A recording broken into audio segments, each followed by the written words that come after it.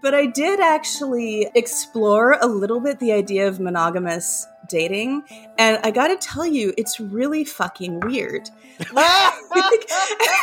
It's not mono-hate. I have many monogamous friends, and I love them dearly, and some of them have wonderfully healthy relationships that I envy. There are all these rules that I don't understand, and assumptions, and like the way people's profiles are written and what they're looking for is all different, and it's very alien feeling to me. But first, a word from our sponsors. The Man Whore Podcast is sponsored by Halos and Sins, a sexy new video game designed to spice up your bedroom. Prepare to level up your character's sex skills both in the game and IRL. Download it for free on Google Play today or at halosandsins.com. It's the vibrator that has no equal. And now, Motor Bunny offers their thrusting sex machine, the Motor Bunny Buck. Enjoy a fan whore discount at manwhorepod.com/motorbunny or use promo code manwhore at checkout. Now let's get to the show. Welcome to the Man Whore Podcast.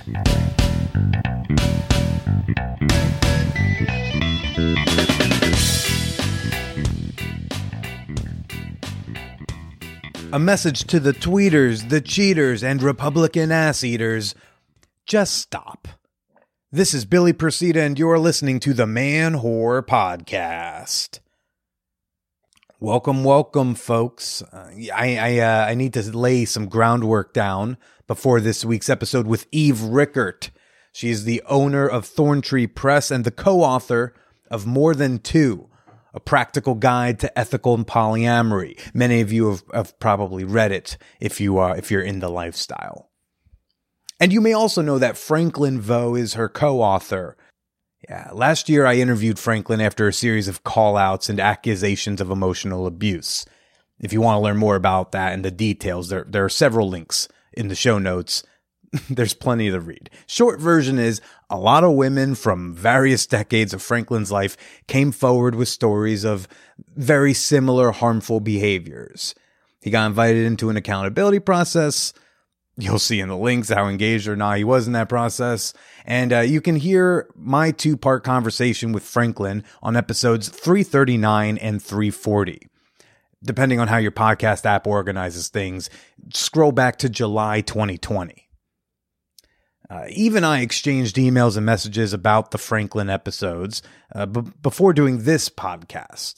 She wanted to do a phone call to kind of feel me out, kind of do a vibe check, because she's read some things about me, and others in the sex-positive world have warned her about me. We talk quite a bit about that again. Don't worry, you'll hear about it, because and that's why I gotta address my internet history real quick. Some of y'all know about this. Some of y'all have shared you're tired of hearing about it, so I'll try to keep it concise. But back in 2015, I got into some Twitter fights that resulted in me harassing a few sex-positive personalities, namely Ella Dawson, Ashley Manta, and a woman who goes by Dirty Lola. It's really embarrassing. Reading over the screenshots years later, I'm like, what the fuck was that? I said some nasty shit. There was so much anger and defensiveness. It's wild. And don't worry, I'm in therapy, trying to figure that out. And of course, beyond me feeling embarrassed about shitty behavior, my behavior caused these women unnecessary harm. I also acted like an asshole to people who tried to get involved and help. People like Cooper Beckett, Dr. Jana, Kenneth Play, and some others. I eventually burned those bridges too. I feel pretty sorry about that as well. And if you want to see just the worst of these screenshots, it's not in my best interest, but I put links in the show notes to their blog posts. I'm going to warn you, it's not pretty. All I can do at this point is try to do better today than yesterday and try to do better tomorrow than I did today. That was all pretty public on Twitter and Facebook back then. So a lot of personalities in the sex positive world have some reasonable skepticism about me. Eve was one of them, which is why I really appreciate our conversations both on mic and off. Hey, and we didn't just talk about Twitter beef, right? We also talked about polyculture, experimenting with monogamy, and how we talk about abuse. So I think this will be a good one. I think you'll enjoy it. If you do enjoy it, seamless segue, we'd love to hear your thoughts and opinions on the topics of this episode, on the content of this episode in the Champagne Room, which is our super free, super sex positive, super fun Discord server. It's our Discord server that's now over 400 fan whores strong. So if you need a digital space to connect with like-minded people, manwhorepod.com/Discord. Another one of our wonderful fan whore communities is the Peep Show, which is a reward for all of my $10 and up fan whores on Patreon. The Peep Show, what is it? It's a fabulous thing. It is a group chat that's been running for, like 4 years now, maybe 5 years. And it's just it's a group chat where we share nudes, gifts, and compliments all day, every day. It's an amazing place. And right now I'm going to offer for the rest of December, all annual memberships can get a 2-week free trial to the Peep Show. So if $10 a month seems a little pricey to you and you want to experiment with the Peep Show, okay, get yourself an annual membership at the $2 or $5 tiers and then shoot me an email or a message. We'll get you in there and you're welcome to come join us for the fun for a couple weeks. Who knows? You may just adjust your pledge to stay in it for the whole year. And you can become a member today and support this very problematic podcaster at patreon.com/manwhorepodcast. That's Patreon, patreon.com/manwhorepodcast. Before we get to Eve Rickert, we'll do a quick fan whore appreciation moment. Going to give a couple shout outs right now to new members. I want to give a shout out to Aaron Melchwish, Strut It, Kitty. You're looking good in the Peep Show. We're loving these lewds. It's beautiful when we watch someone join the Peep Show and they send like kind of basic nudes. But then after like seeing what we do in there and chit-chatting and feeling more comfortable, people will start to kind of experiment. And I'm not going to divulge what Aaron's showing, but Aaron has like stepped up their game. Very artsy, very purposeful, loving it, buddy. And I also want to give a shout out and a thank you to Sean Trader for supporting the podcast. Don't know what we're trading. Stonks, sheep, government secrets. I want in, man. Cut me in. Come on. Thank you for being a member. Thanks for supporting the show. Last but certainly not least, you can always shoot me an email with your comments, your questions, your criticisms. That last one, gosh, it's always scary to say, but yeah, I'm open to it. You can always reach me directly at manwhorepod@gmail.com. And now for Eve Rickert. Tomorrow, actually, I've got a bonus episode coming out on Patreon where Eve and I talk specifically about emotional abuse. That'll be available to all $5 and up fan whores and, as well as over 200 bonus episodes. But for now, let's go get to know Eve Rickert. Are you looking to start a podcast? I am offering free consultations to anyone who hosts their show on Libsyn using my promo code Billy. Yeah, podcasting is all the rage right now, okay? It's a huge deal. It's my full-time job. I do this for a living. What a lucky son of a bitch I am. And it could be you too. Podcasts are a great way to share personal stories, solve a murder, or market your business. Even Trader Joe's has a podcast. Free plug for them. Libsyn's customer support team has been with the Man Whore podcast every step of the way, and you won't regret hosting your RSS feed over there. So if you use promo code Billy at Libsyn.com or click the link in the show notes, you can send me a screenshot and I'll give you a free 20-minute consultation call for all your podcasting questions. Again, use promo code BILLY at Libsyn, LIBSYN.com, or click the link in the show notes. So, I love games. Do you love games? I know you love games because sluts love a good horny board game night. Enter Truth or Dare meets Dungeons and Dragons. Yes, Halos and Sins is a sexy new video game designed to bring the spice back into the bedroom, and it's free to download. Halos and Sins brings all of your favorite nerdy D&D elements. Dice rolling, leveling up your character, special skills. Hey, can I be a devil with a penchant for fisting? I fucking hope so. Sometimes it's easy to fall into a sexual routine with a partner. Even if it's a great routine, it still makes both of you come. It could get a little boring after a while. You gotta mix it up here and there. And Halos and Sins is a really fun couples game. That'll get the bottom on the top. It'll get the top on the bottom. It'll turn the fucker into the fuck. And, it turns the laundry room into a fuck palace. A lot of fucks going on here. You get the idea? Halos and Sins equals fuck. Fucks, fuckers, all the variations of fuck that are positive. That's what Halos and Sins is about. Download Halos and Sins today on Google Play or check them out at halosandsins.com. Now let's get to the show.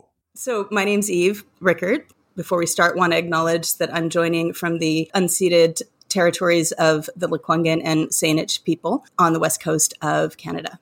You co-wrote what a lot of people take to be like one of the biggest like polyamorous resources out there. Even if like I know you feel a little differently about more than two now than you did before. When I think about you, I think about how your work is so inextricably tied to like also a man that you were with that you are no longer with that like there's been trauma about.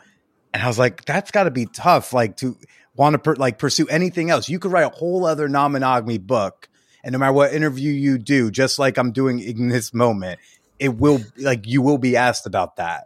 And like, is that tough for you?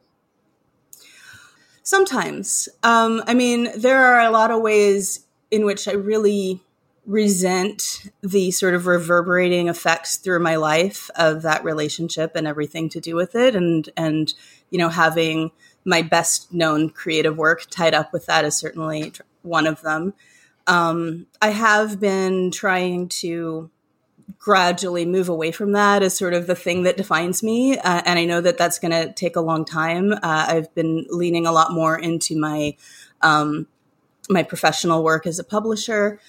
Yeah, something the Kali Tal, who was one of the women who conducted the interviews that were published, at the end of my testimony, one of the things she said to me that has really stuck with me is don't become a professional survivor, because there's a way like that I could have gone in that direction. And you look at, it's like you get into this, like you want to tell your story, you want to help other people. Suddenly more and more people want to talk to you about it. You get more interviews, and then suddenly that's all you are. And I really I'm so glad she just said those words to me, because I realized that could have been where I was heading, and I really didn't want to go there. Like I want to reach a point in my life where it is behind me and I've moved on. Yeah, because there are people who like they become the professional survivor, and then sometimes it's easy to I feel like it could be easy to fall into that, getting kind of caught up in some sort of a momentum where you just go like, I guess this is what they want to talk about. This is what they want to hear from me. And then you may not even realize what's going on till it's, too late. For me, when I was both getting out of the situation and trying to start understanding it and recovering from it, the help I got from other people who had been through similar things was so crucial to me, and the ability to hear other people's stories. And so then I felt like I had an obligation to tell my own story and help other people in the same way. In some ways, before I'd even had a chance to really give a lot of thought to what that would mean for me long term. And so extracting myself a little bit from that sense of obligation and saying, I'm also allowed to have a different identity and live my life has been, part of my own healing, I think. Yeah. Do you still do, or were you doing in the immediate aftermath any sort of non-monogamy work, writing, speaking engagements? Is that something you've drifted away from? Is that something you want to go back to? I've drifted away from it. Are you even still poly? Did the whole thing make you go like, fuck it, let's try that weird monogamy thing they're doing? So that's interesting. I did go through a phase where I was like, do I really want to keep doing this? And there was a whole good 2 years where I was just not dating. I was like, I need to just take a full break from all of that. And then right as I was starting to think, oh, I want to start dating again, the pandemic happened. But I did actually explore a little bit the idea of monogamous dating. And I got to tell you, it's really fucking weird. I'm sorry for all the mono hate that's been happening in recent weeks on this podcast. Okay, Julia, I'm looking at you, hate. but it's it's not mono hate. I have many monogamous friends and I love them dearly, and some of them have wonderfully healthy relationships that I envy. But I just don't. There's like this whole, having been out of that world for a really long time now. I mean, the last time I dated in a monogamous setting was in my mid-20s, early 20s, before I got married. And there are all these rules that I don't understand and assumptions.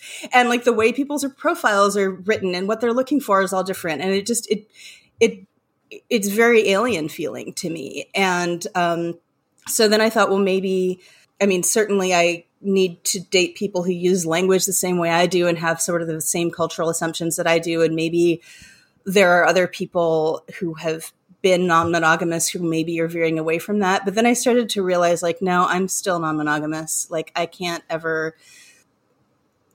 never going to be able to sort of fit my relationships in the way that I love in between the lines that I'm supposed to in a monogamous setting. But I don't consider myself polyamorous now. I consider myself consensually non-monogamous and relationship anarchist, mainly because I just, I think there's a set of cultural assumptions around polyamory. Polyamory itself is its own subculture that I don't feel like I fit in with very well anymore.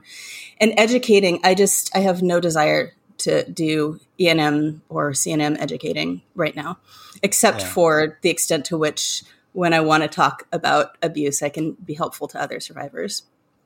So I in my little bit of research, you've identified as non-monogamous for most of your dating, like since you pretty much started being a dating human, right? Like even in high school? Well, in high school, I was absolutely non-monogamous, but I didn't know that that's what I was doing.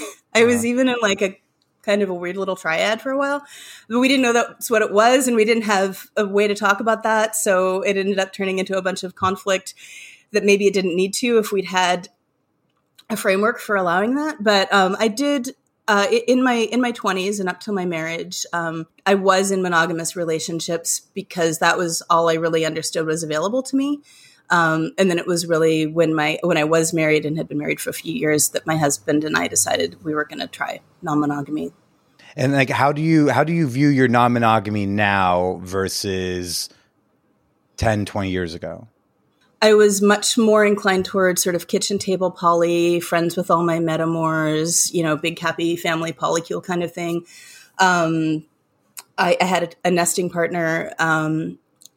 I right now in my life very much lean towards solo polyamory. Don't intend to have a nesting partner again, at least in any kind of foreseeable future at this stage in my life. Very much more inclined towards parallel polyamory. Almost compartmentalized polyamory, where because the group dynamic and the stress and processing and of dealing with the whole network. It was really the group dynamic that became so damaging to me.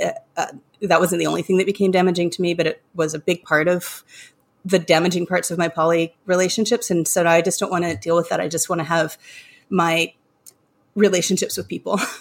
Yeah. So, which isn't to say like I want to be friendly with my metamors, but I don't want to be like, it is my partner's and my lover's responsibility to manage their time, manage their conflict, manage whatever, and I just don't want any part of that. It can be a lot. Was there a particular turning point outside of Franklin that caused that shift for you? In a lot of ways, I think that was the turning point. And I think that maybe it was also that, I do have a couple of things in my life that have developed into,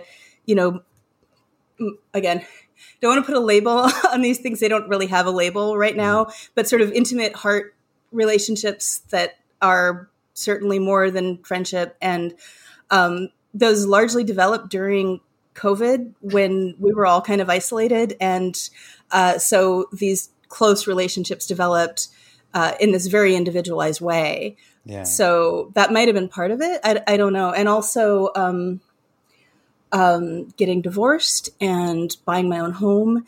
And I live with 2 other divorced women, and it's wonderful.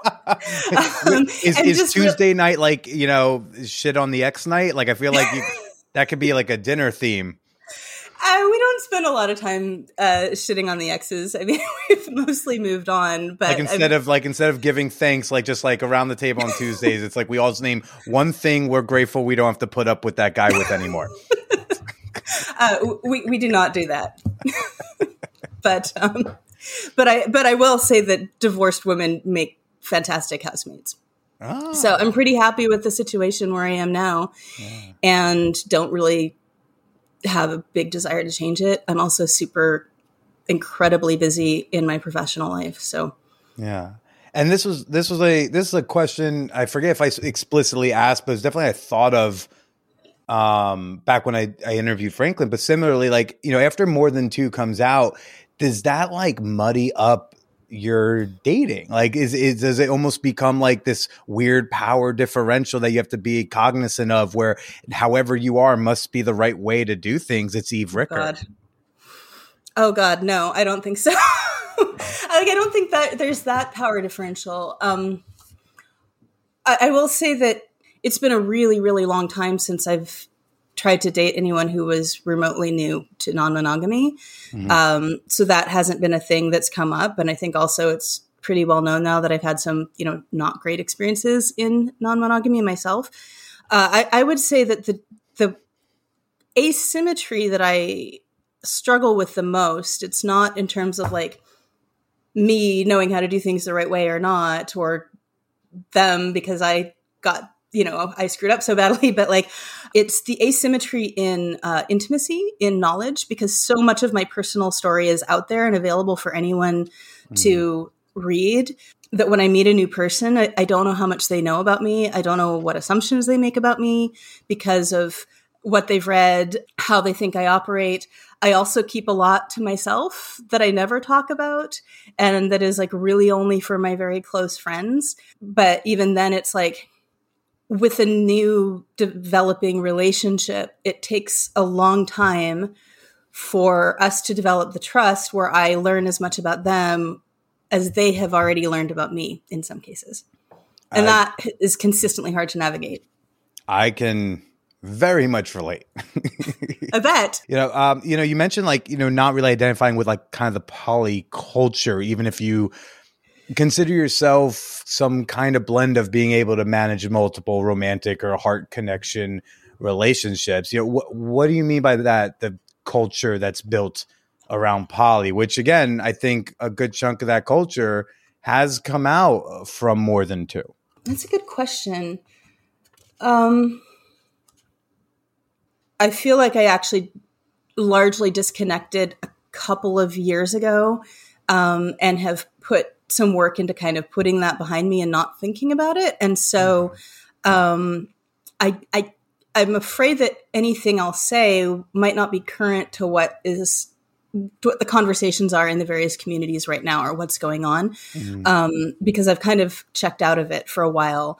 I will say, I got an interview request recently, and when I asked what they wanted to talk about, they were like, oh, just basic E&M stuff, rules and hierarchy versus anarchy, and, opening from a couple. And what else did they say? I can't remember. But I was just like, I really don't want to talk about any of that. I don't want to think about rules and hierarchy. And then this goes more towards my, the way I'm veering in this very relationship anarchist and solo poly direction is the amount of sort of group dynamics, I think I've become kind of averse to.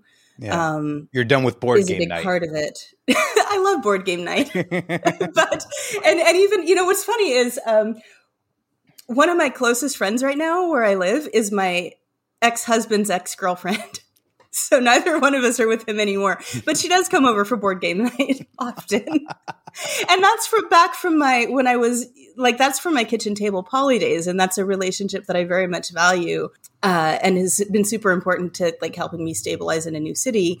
I also think that the focus on the reason I call myself consensually non-monogamous and not ethically non-monogamous is that the idea of ethics often gets turned into a blunt instrument. So instead of saying, we're here building intimacy and trying to figure out how to meet each other's needs and care for each other, it's like we use this idea of what is ethical behavior or not to like put ourselves up on a like get the upper hand on a partner or a metamor or someone else in our polycule. I see that happening in the groups a lot still. I see honestly what looks like a lot of bullying to me of people who are really hurting, and I really don't like that. So that's another thing that has kind of driven me away. Something I struggle with now in my non-monogamous relationships is the feeling that there are sort of unwritten rules. And I try to pull away from that and really just, a friend of mine has been writing about some of her negative experiences in polyamory. And one of the things she brings up is how difficult it is to ask for like spontaneous support, to ask for a change of plans without feeling like there's a cost, like there's a punishment waiting for you, like you've just spent some kind of points. And, in networks of friendships, we don't really have that. But somehow when the relationships become romantic, it's suddenly like, and I don't like to feel like I'm sort of bargaining with my feelings or bargaining with my needs, or like, is this serious enough for me to use these tokens to get this last minute shift change? Because you can't do it all the time. So is this the time I'm going to use it? Yeah. Yeah. And one of the things that I have found is that after so many years and years of doing that, I don't know how to not do it. Like I've become so disconnected from my own feelings in a lot of ways and my own needs that I don't even know how to talk about them. Because even when I have no reason to think that I am bargaining or that there are hidden rules or hidden punishments, I just expect them. And so I'm sort of like in advance, subconsciously navigating it's like I see, and this is also, I think, a lingering effect of long-term emotional abuse as well, is like you learn to see the possibility of conflict that's like 5 miles down the road, and you start taking the detours way before then, so you don't ever get there. But that means that like it often means squelching needs and squelching feelings before you even really get a chance to feel them. And so when I want to feel them, I sometimes just can't. I mean, that's what I took from Avengers Endgame as well, where like, sure, if we want to avoid this over here in the timeline, if we splinter off too much, we're just going to have other fucking issues in the other splinters. How about we deal with this conflict when we get to this conflict? I'm glad we heard the same thing there. What were some of these like unwritten rules that you were really having a hard time with or you were running into when you, dare I say, experimented with monogamous dating? So let me think about it. Again, this was a couple years ago. I don't have a clear memory of it. Okay. But I will tell you one kind of experiment that I looked into was I actually considered signing up with a matchmaking firm, like an executive matchmaking firm, because I know, because it just seemed like it would take a lot of the work out of online dating. Like, let me just pay someone else to find the good matches for me and do the vetting and set up the date. And then I just, go and meet the pre-selected people. And that at that time for me was really appealing. So I interviewed with like 3 of them, and they were all super keen to sign me up. One of them, but I was also pretty clear that like at that, I mean, I knew that most of the people going to those firms were probably going to be people who wanted monogamy, but that there would be people probably who would also be open to open relationships. And at the time, I wasn't totally clear on what flavor of monogamy I still wanted. Like, did I want monogamish or like, so, so I would bring that up. And, you know, one of the people said, well, if you're going to maybe don't bring that up on the first date. Like, wait until she was advising me to wait like 3 or 4 dates. And I'm like, why would I do that? Why would I go on 3 or 4 dates to somebody who's going to want monogamy? And I don't, you know, so the idea that like there are crucial things that you should hide until down the road when like there's some investment. And then you like I know that is actually kind of a norm in a lot of monogamous relationships that I think you don't see as much of in polyamory, or at least it's kind of frowned on a little bit. Yeah. And another one was one woman told me that she didn't think that she could find very many people who would be interested in dating bi women. And I'm like, what? Like, huh? I mean, I've encountered, you know, biphobia and bi-erasure in like in queer circles, but I was really surprised that she thought that she would have a hard time finding like straight men who would be interested in dating a bi woman. and she, but apparently that's a thing. The one other thing that I noticed on dating sites is just the trend towards more sort of totalizing language, like, you know, looking for my better half or someone to complete me or things like that. It was just like, you know, you really don't tend to run into as much anymore in non-monogamous circles. So I found that a little bit off-putting. You said you took notes after our conversation, which was by the way, what a podcast gift you gave me. We logged on to this Zencaster platform and you were like, you know, I wasn't sure where you were going to go. I had a guess. So I took notes after our phone call last night. I'm like, it's a gift from the pod gods. An easy audible should I need one or be curious enough about one. And if someone says they have a page with notes about me, I'm like, I must know what these notes say. What were, I guess, and this ties into that line from earlier where it was like, it was about what I thought, Billy. What were some of the thoughts afterwards while you were enjoying your meal kit preparation? Oh God. Well, these were all just notes where, if you ask questions about these on the podcast, I wanted to make sure that I had kind of my points that I didn't want to forget about. Sure. You had brought up, we'd had an email conversation even before our call about giving each other the benefit of the doubt in various ways, right? And so on the call, you had thanked me for doing that with you. And that led into a conversation about things that happened in the more distant past for you that I might need to give you a benefit of the doubt about. I didn't know if you were going to bring that up or not. If you brought it up, I guess I'm bringing it up because they're in my notes now. But, I thought it might be interesting because you lived through that. And I came to it much later, and I found out about it because you interviewed Franklin, and I was like, who's this guy? So I started asking some questions and went down a rabbit hole. So I think I've read pretty much everything that's available in public, read or listened to about that, as well as some private stuff. And so I have a private stuff, on meaning that. Like what people privately told you mean. Right. Gotcha. Right. I thought it might be interesting to hear you tell me how you see that situation now and compare that with how I see that situation coming to it now as an outsider. Yeah. If you want. That's okay. If you don't, we can like cut at the beginning of this. No, it's okay. I have to get good and better at how I answer that. But ultimately, I got into a Twitter fight that devolved. The way I view it now today in November 2021 is in 2015, I got into a Twitter fight that devolved into like more Twitter fights that devolved into me harassing a few people, namely like Ella Dawson, Ashley Manta, and Dirty Lola.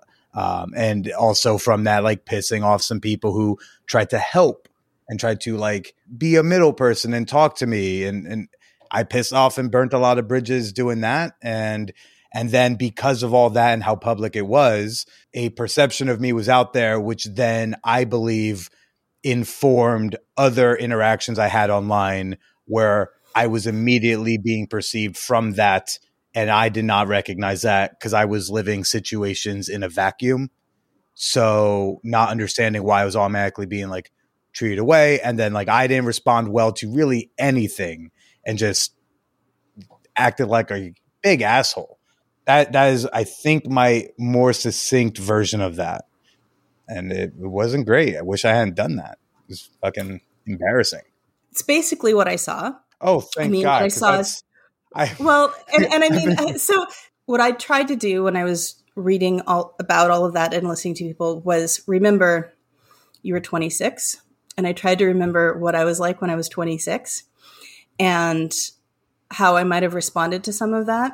I mean, I'll just tell you, you said I look of ambiguous age. I'm 46, so I'm 20 years older than you were at that time. Like, and so people in that age group to me now are really, really young.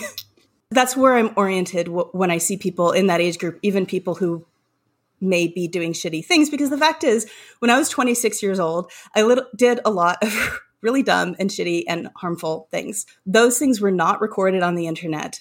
Thankfully, those things were not the subject of public discussion. I had the sort of grace of being able to live through the mistakes of my 20s in an era where not everything we all did was recorded. You're sure there's not a VHS tape floating around somewhere? Well, I mean, so a little cassette, a little mixtape in someone's basement. No. Okay.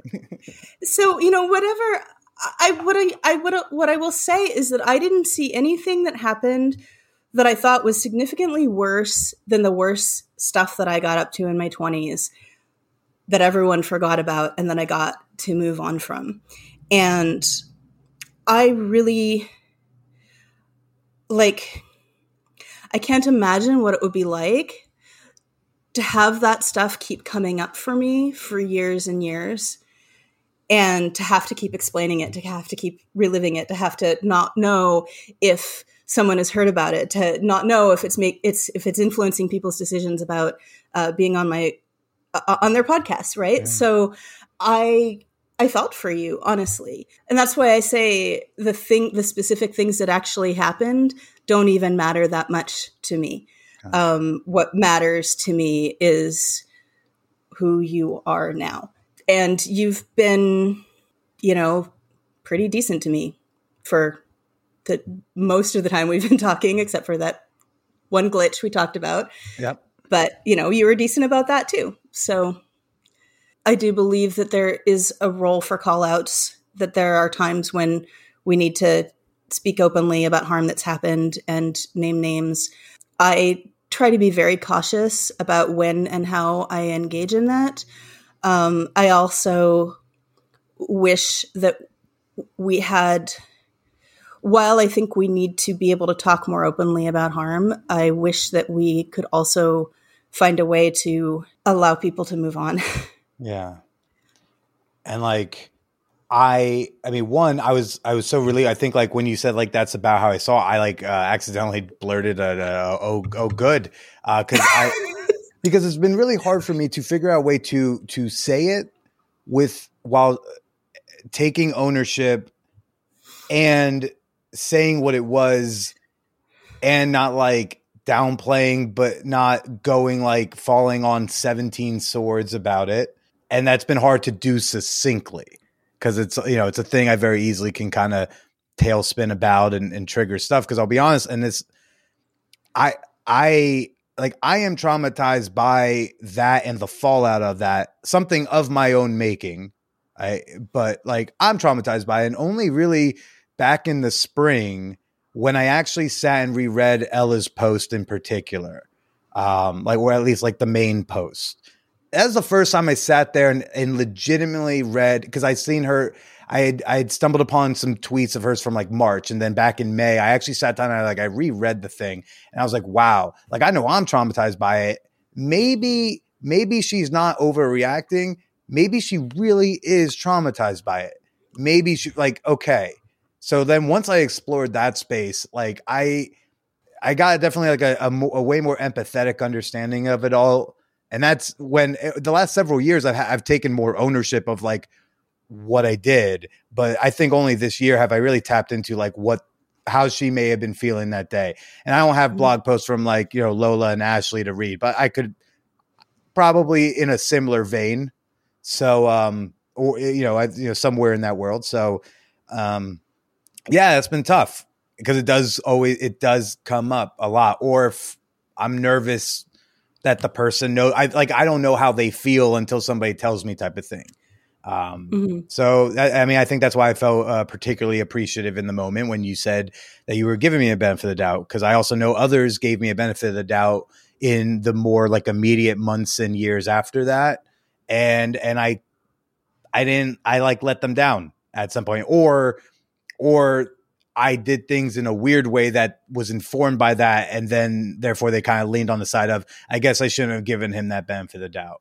Yeah, I mean, I know I keep going back to the age thing, but it also, to me, seems important that some of those people who were disappointed in you are significantly older than you. And I think that maybe they had higher expectations of you as a peer than maybe were appropriate. I definitely see a significant difference in maturity level there.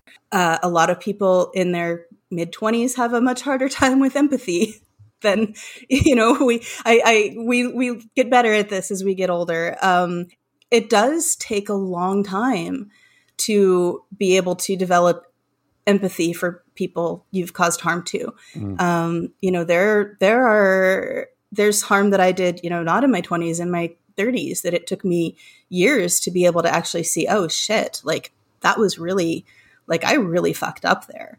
And I think that the way we approach sort of public the way a lot of people, the way it's common to approach sort of public accountability right now sort of requires this immediate understanding, this immediate performance of the correct level of, apologetics and empathy that is just not the way people work, and doesn't allow time for that sort of slower maturation that when we didn't live every moment of our lives in the public eye, we were maybe allowed to do a little bit more. Would you say that performance, that like immediate, like in the immediate time frame after a thing or a transgression happens, a call out happens, when we see celebrities or politicians get called out about a thing, they come very quickly back with a quote unquote, the correct script, or as close to the correct script as like the people they consulted with said they did. And maybe they didn't even actually have time to like ruminate on that. Like sometimes it's like, if you came back with a statement 3 days later for something that was pretty bad, how much time did you really spend, especially when you're a busy whatever person, like you got meetings, you got this, you got that, you may have got kids, so when did you really sit down? Did you commit 3 hours to thinking about it? I don't know if that's enough depending on the transgression. So I see something about that performative script. Like there's this urge to do whatever the thing is they want, the unknown they. Let's just do it for them now so people stop yelling and I can move forward. But then did you actually think and change on a thing is my thought. Yeah. And I think that we're inclined to let people get away with that because we are so desperate to hear people take responsibility because we're not used to it. One of the notes that I took last night had to do with when we were talking about the Reed-Mihalko process. And you had been talking about, when you watched that go down, really wanting to see a model for how someone could deal with these kinds of accusations and sort of grow from them and move on from them. And something that I think we can say that Reed has clearly moved on from them. And I told you that I wasn't a huge fan of the Reed process. And that has nothing to do with Reed himself, who I don't know. But this is purely about the process. And I think that one of the things that troubled me about the process is, well, first of all, it did reveal what kind of person gets access to that kind of grace and that kind of benefit of the doubt and that kind of work to restore their reputation and who doesn't. And you said that last night, and I wanted to almost clarify, When you said that, do you mean because of his stature in the community? Are you saying that based off of like maleness and whiteness? Like, what do you mean by the who gets to have access to that? Well, all of the above. I mean, it was his social capital, his standing in the community, even access to financial resources to pay coaches and pod members. But I think also, I mean, it was a very effective public relations exercise. I mean, it was crisis comms in a lot of ways. And I have, I am sure it was sincere in intent, but he is a skilled educator and communicator, and he did and said the right things, not right away in the Daily Beast article, but certainly after the Daily Beast article came out. But I also think that, like, I was highly invested in that process as well for different reasons. I had watched men be called out over and over again and not take responsibility and not do anything to fix it. And I was like, okay, here, this is happening. He's taking responsibility. And now we all get to see what this actually looks like. A lot of people had their own investment in that process of things they wanted out of it, including there were people who built professional reputations as accountability facilitators or coaches or consultants in that process. And then so Reed is like their CV for that? Yeah. Oh, yeah. Oh. In all of this, everybody needing something out of the process, the people who got forgotten and left behind, I think, were really the people who had experienced the original harm. Mm-hmm. And I think that they got lost in it. And some of them have been very vocal about having gotten lost in it and how the process was never set up to serve them. And it didn't serve them, many of them. And I think that's a real problem. And so while I understand the sort of like hunger for wanting to know how to do things better, much to my own heartbreak, I don't think that process serves as a model for how we do that. Do you think that in the process that Franklin chose not to really do you feel like a lot of people got lost in your shadow as the possibly more well-known victim and all that? Not to insinuate that you try to take up any more space, but rather simply you're Eve Rickert, co-author of more than two, and a lot of them were anonymous people. I don't want to speak for them. I've seen no evidence that is true. I mean, behind the scenes, we do a lot of checking in with each other to see, who wants to speak, who wants to, we did a couple of podcasts where 5 of us were together. Everyone was invited to be on those podcasts, and the people who wanted to be got there. So people have chosen the level of visibility they want. A couple of other people have, revealed their identities publicly. It's, some people really wanted to be protected. So we've just been trying to be very mindful of how much, people want to put into things and how much and what they want to get out of that. And to my knowledge, we've been able to do that pretty well.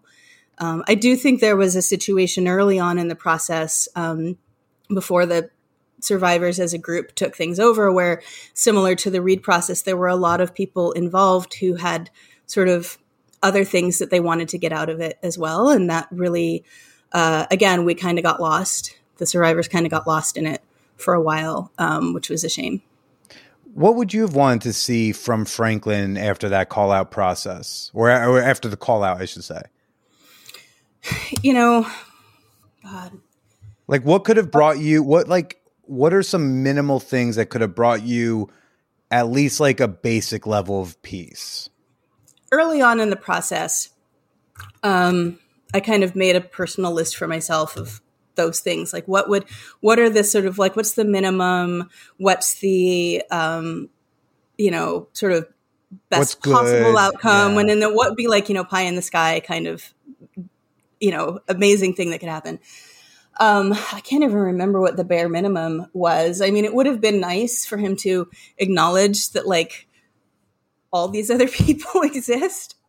And I mean, anything other than what he did Pretty much, I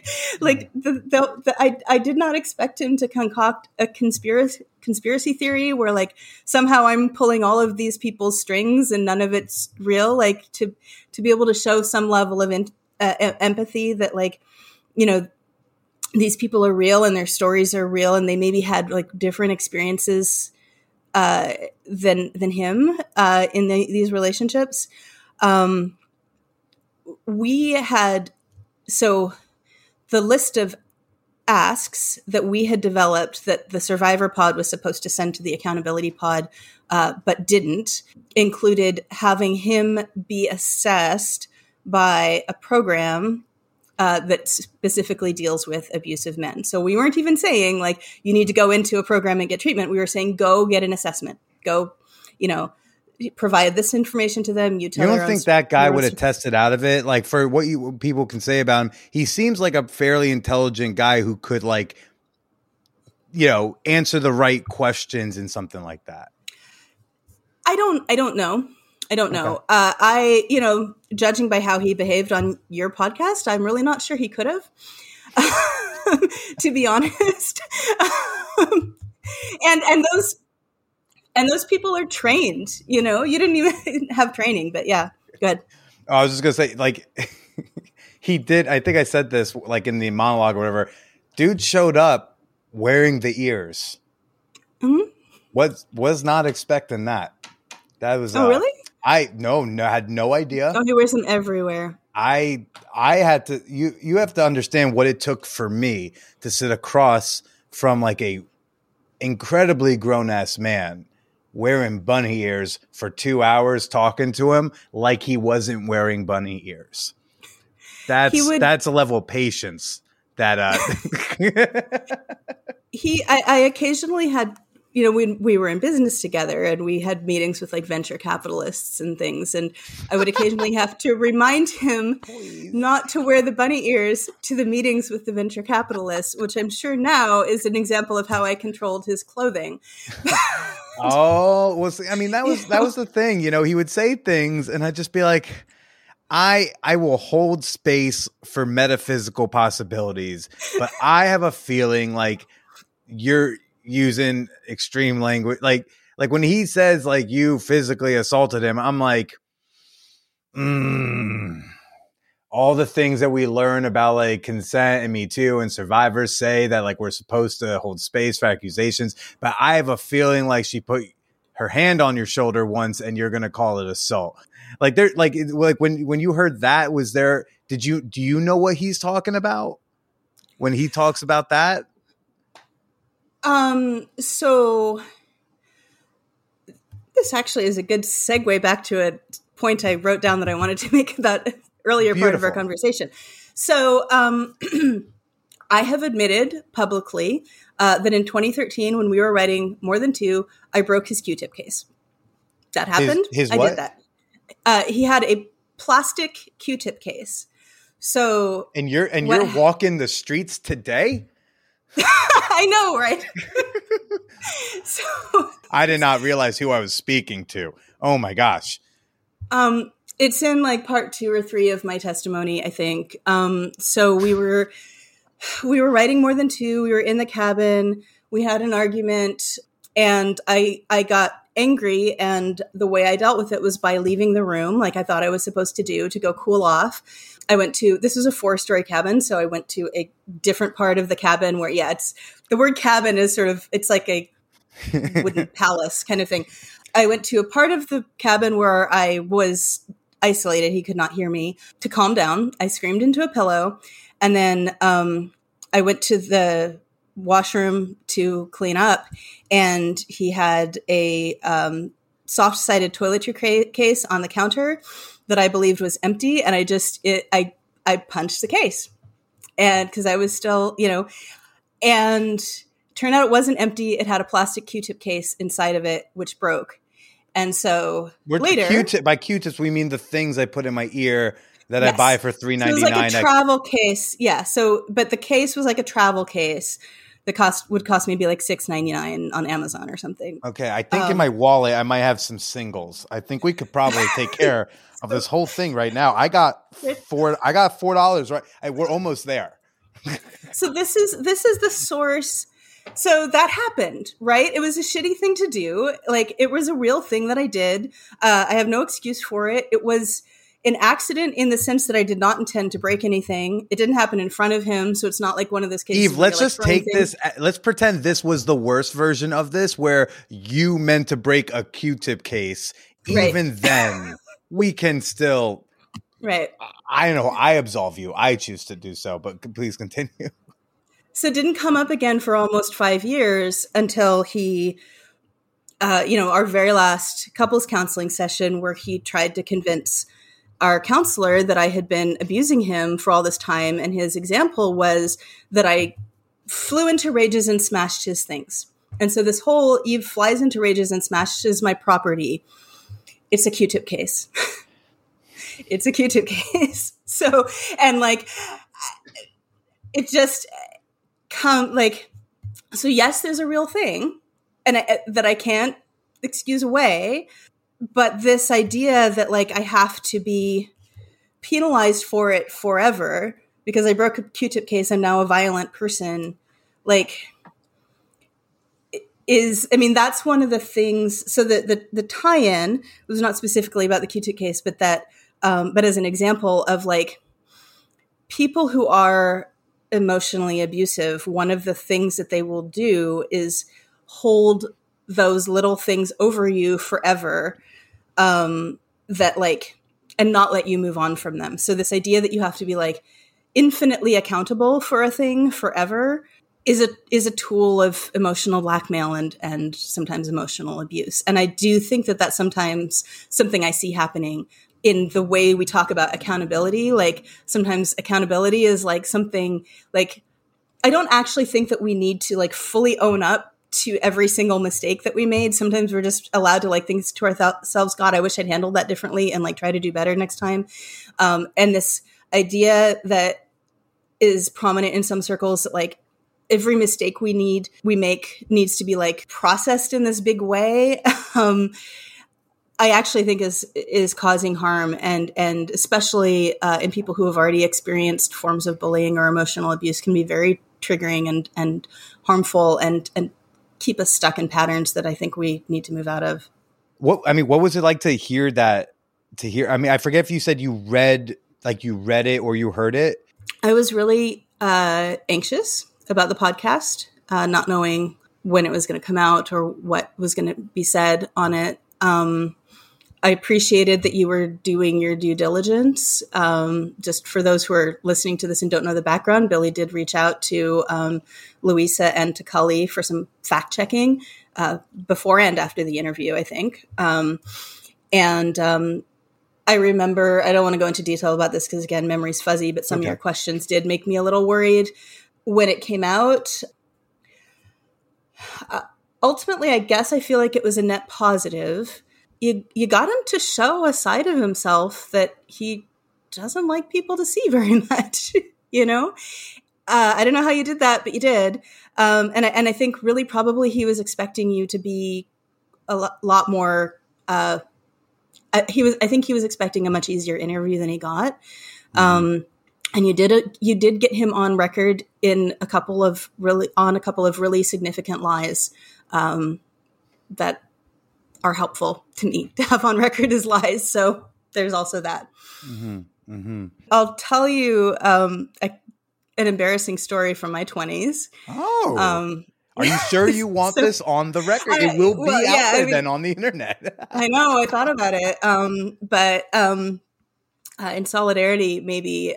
So I was younger. I was 19 or 20 when this happened.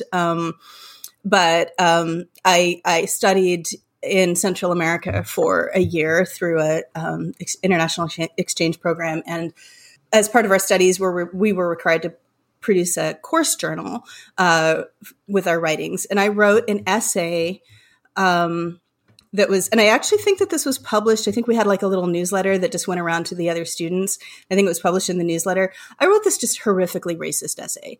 Like it was all like Manifest Destiny and like Vanishing Indian and like all of these tropes and stereotypes. It was horrible, like really, really. And I thought it was like so enlightened and so, you know, and that was like 1996. So like couldn't even be put on a web page, thank goodness. A few years later, I realized just how bad it was. And so all of these course journals, they're bound and they're put in the library at the center. So I went back there to when I did my master's degree. I also did my research in the same place. And so I went to visit the school and I went into the library and I stole my journal. So that nobody would evidence? I stole the evidence so nobody would ever read the racist thing that I wrote. Unless there was some racist kid in 2020 who was like, no, and then you don't want them to go find it and cite you in their footnotes. Right. Be like, no, this is where I'm getting. It's gone. It's gone. Like that is. Did you burn it or is it like in the attic? I actually don't know where it is. That is legally the right answer. Good job. Mm-hmm. And I wrote this question down like very early on in us chatting here. And what is it that you want to define you? Oh gosh. I don't know if I want any one thing to define me. But I feel like the work that I'm doing in publishing right now is the most important work that I'm doing. So, and both, I own Thorntree Press, which just published Polysecure, which I think is an incredibly important book. I mentioned to you on the phone, I have a day job in publishing. I publish very different kinds of books there, but I also feel like the work that I'm doing there is really important. Books can be revolutionary. Books are like every when I publish a book, that book could last for hundreds of years. And the ideas in that book could, inspire someone, an activist or, a leader or someone who is going to make a difference. And, I want to make sure that I'm doing things as well as I can, and that the ideas that I'm facilitating getting out in the world are ones that will help and not hurt. I haven't always made the best judgment on that. So, which brings me back to, we never finished. You were asking me like, what outcome would I have liked to have seen from the process with that guy? Mm-hmm. My pie in the sky that I wrote was like, if everything goes like the best it possibly can go, which is like, he engages in this process, he learns, there's some sort of like, restorative circle or something that happens.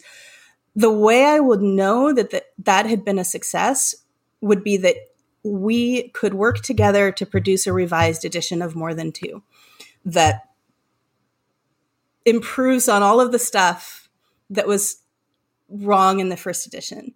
So that was my sort of like, this is the outside dream. And I never really imagined that could happen. But when I was like listing like what would be the best possible outcome, that was it. So it's pretty sad that can't happen. It is sad that can't happen. It warms my heart. And that was what I was hoping your pie in the sky was not Franklin needs to banish forever, but that Franklin engaged in the process and comes out the other end of that machine in a way that like it could be possible to work with him on that. Yeah. I think that's could you imagine? Like, could you, like, of all of the, when I look at these attempts that have been made, like the Reed process and like what we tried to do with Franklin, like, could you imagine to see someone actually try to, like, you had this group of people who were ready to engage with him, ready to help him, and real concrete things that could be done. And yeah, the healing that would be represented and the growth that would be represented by a new edition of More Than Two that had been collaboratively done would just be so phenomenal. And it's one of the reasons I was so I look at the path that he has chosen to take, and it's so boring and unoriginal. And I'm just like, you could have done so much better than this. And you did that. Mm-hmm. You just did. It's like, come on, dude. You can come up with a better story than this. But and it's in something I mentioned on the phone. I've said on this podcast a lot, and that like, yes, everybody could use this, but there is one half of the population that maybe needs it more. But that there, men do not have a pathway for fucking up. Not to a criminal extent that if you believe in a criminal justice process that they'd have to go to, even though we do not all believe in that process, and that's okay for another podcast. But like, there is no path for fucking up, especially if it was in a public way, going away, figuring it out, and coming back, and it's okay, because I think there's still this fear, and I think it's a valid fear in the present climate of, oh no, if I fuck up, am I done for forever? It's like there needs to be a way to come back, and not simply like go Al Franken, like, yeah, I'll just go away for a minute. I'll slowly like start a podcast, this, that, and the other thing. Not that we don't know what you did. Like, we don't know like what you engaged with. But like, really, I do think like that's a book that needs to happen at some point, so that others can at least try to do better. I know a lot of guys who want to do better and they don't know how. And it's like, we can say, hey, that's tough cookies for you. Figure it out yourself. Talk to other men. Do emotional labor amongst yourself. That's all well and good. But like, at the end of the day, do we practically want some shit to change concretely? Well, then like, give some hints. Like, we need, like, they need some hints. You go to university and you take a class and they give you a book to read. And like, sometimes you get the book. Sometimes you think you get the book and you get it differently, or you get it differently than intended. And sometimes you're just fucking lost and you're like, hey, teach, help. And that's why we go, right? We go to learn how to interpret certain texts. So I really hope at some point, like, we will get to see a good public process of that.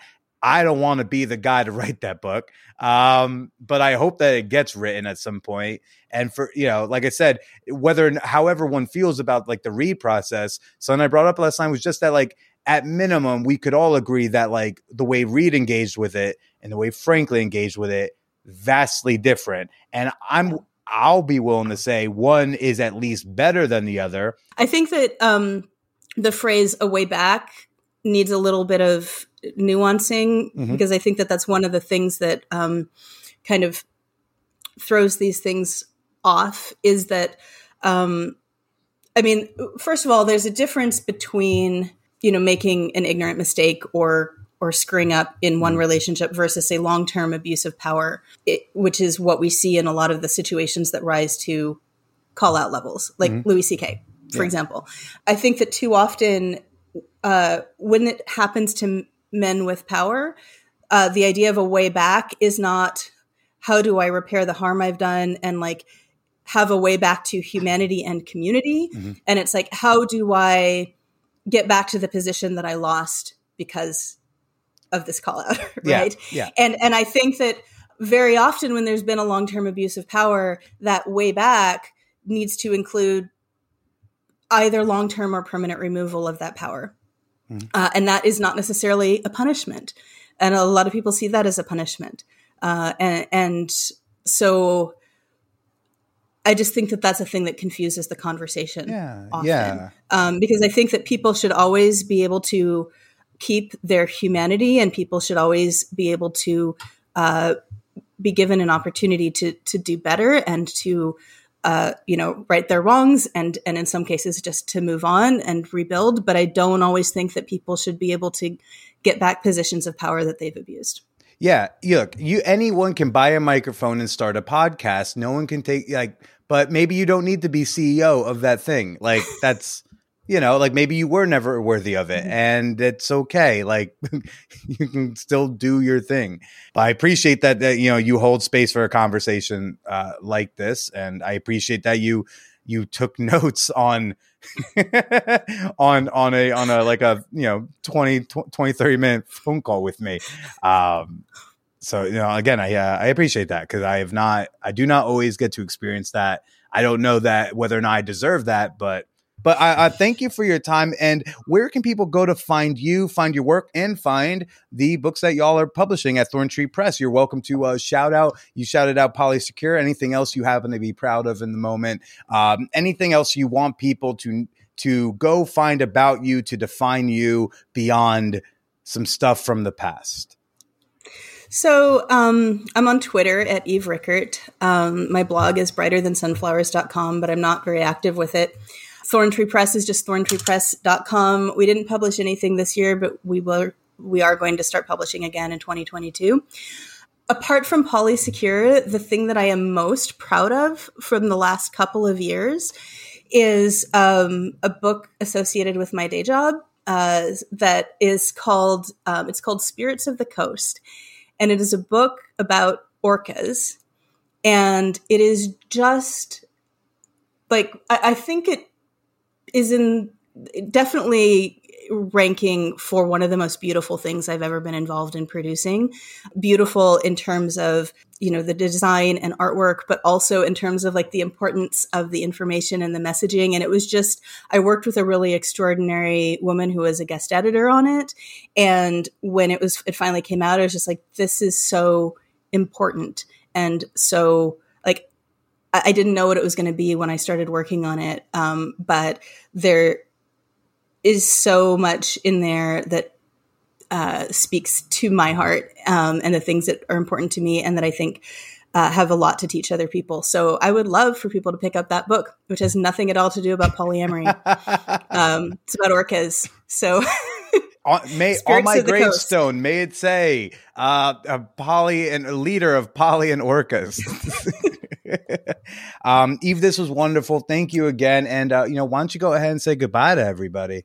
Bye, everybody. Thanks for listening.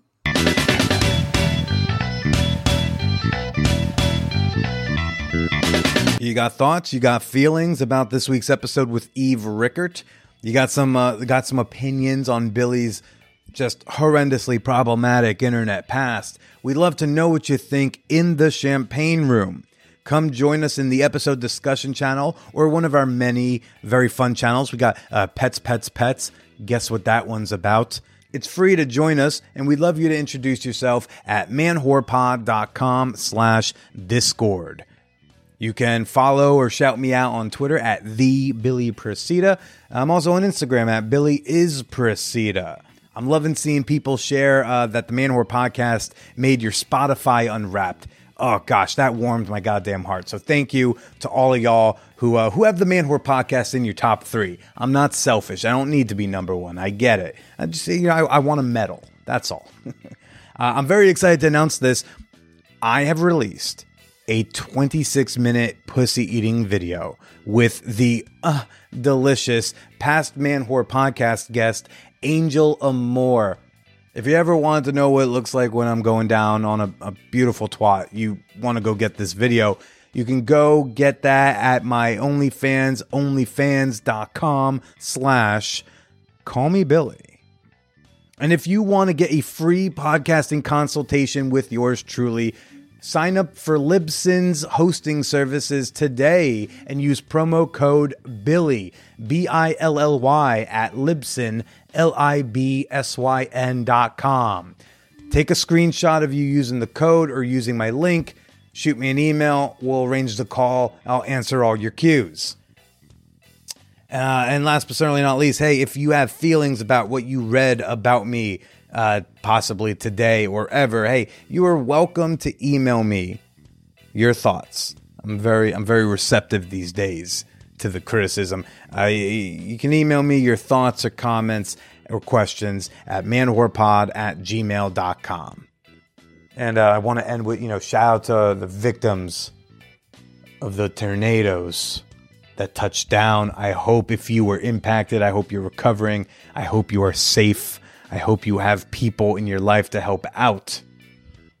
Take care of yourselves. Take care of each other. Stay boosted. Stay slutty.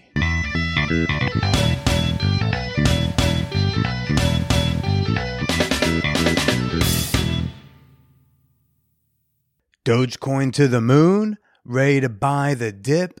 Start investing in cryptocurrency today with Coinbase.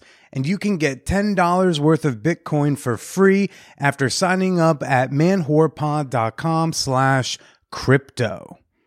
Come on, how much longer is this fiat thing gonna last?